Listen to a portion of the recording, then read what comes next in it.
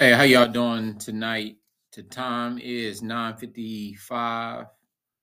Today is Monday, the 3rd. I'm your host, Cam, and I'm talking about fasting and praying again, but I'm gonna teach you something a little. I'm gonna teach you something. It's the same thing, but I'm gonna teach you how to everything work. Because in the Bible, God is spirit, and God deals with the spirit. People tell you to go to school, to learn the Bible, to do it. First John tell you,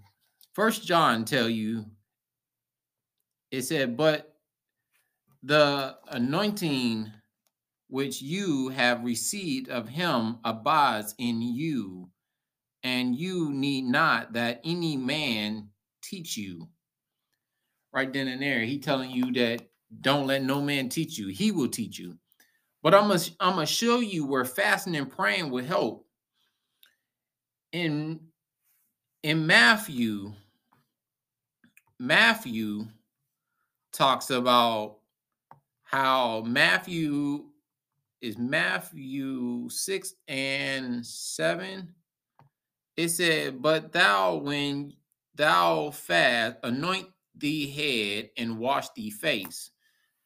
Because God is spirit, he deals with the spirit. He don't deal with the flesh. So the flesh can't learn. Matter of fact, in Romans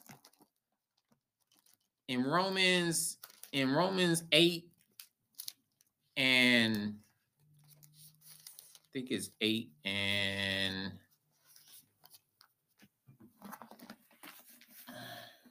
it is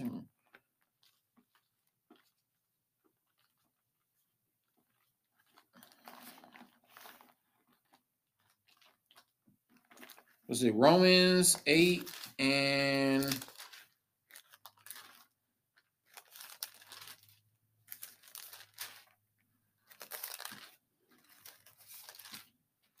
come on. I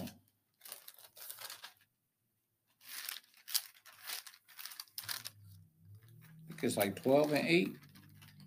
It talks about how the spirit is enemies against God. How, how the flesh is enemies against God. Yeah, it say Romans 8 and 5. It said, for they that are after the flesh do mind the things of the flesh.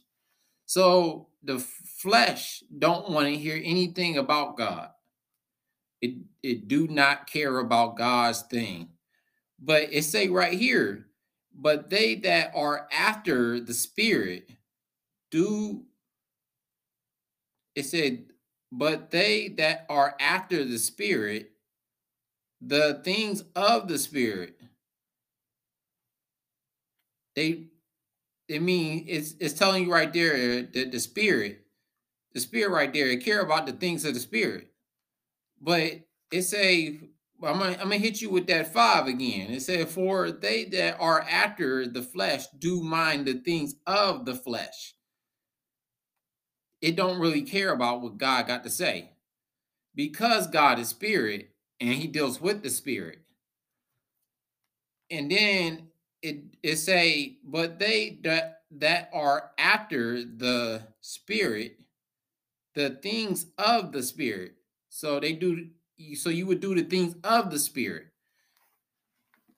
So because the spirit, it cares about law and order. So if you stayed in the spirit, everything in this Bible, you will be able to follow it because that's what the spirit will want to do. Because it say in the Bible, it say the spirit is willing, but the flesh is weak. I'm gonna explain to you what that means. Because the spirit is willing, it would do everything in the Bible that God wants you to do.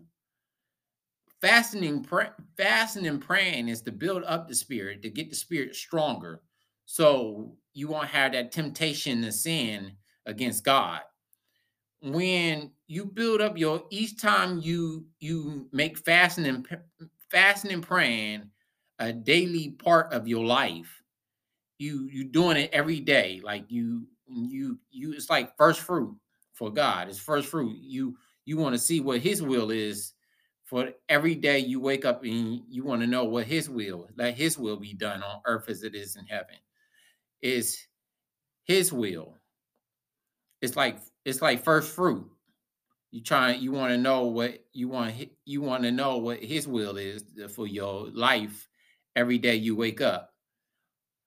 So like, or whenever you out in the day, you might see somebody that's hungry and they sitting on the side of the road, and you don't want to sit there, and the flesh would sit there and tell you, nah, they'll be all right, keep on going. But the spirit will like, that person sitting on the side of the road and they ain't got nothing to eat, or they need a hotel, or whatever, money you got in your, I mean, God gonna bless you anyway. But I mean, God said the poor will always be amongst you. So it also talks about in the Bible where the I think one of the disciples asked God, um, not in the Bible, it was talking about how it said that should we keep on sinning, that we know that we under grace, and God said, I forbid it. Not Don't keep on doing it and think you about to just, because it's my grace and you about to just get away with it. Fasting and praying helps a lot. Most people don't understand what fasting and praying is for. So fasting and praying, you might be like, well, I do it once in a while. But if you do it every day, fasting and praying helps a lot. I'm gonna also talk about generational curses and things that's in your life. See, God said He come to give you life and give it to you more abundantly, and that's all out through all aspects of life, and in your spirit walk, and your physical walk, and your mental and things like that. So you might have things in your family like high blood pressure, and it been going on, in your family for years and years, or you might have diabetes and it been going on through your family for years and years and years, like, from your forefathers, and been going on for years, brain aneurysms, and it's been going on for years and years. And schizophrenic people, it might have skipped somebody in the family, but it got to that one particular person, but at the same time it's in your family for generations and generations. So what you want to do is fast and pray. I'm gonna show you more about fasting and praying, because this gonna be my main topic talking on, because I think people need to really be taught on fasting and praying. But I'm gonna talk to God more about it, because I think everybody need deliverance. Everybody need to be made aware of what fasting and praying is for, and just not because somebody told you about it and you heard about it, but pastors don't really teach on it, or they don't really say nothing about it. But well, for me, I'm gonna teach you. I'm gonna get you to a point of understanding of about the spirit realm, and how everything work, and with God, His word.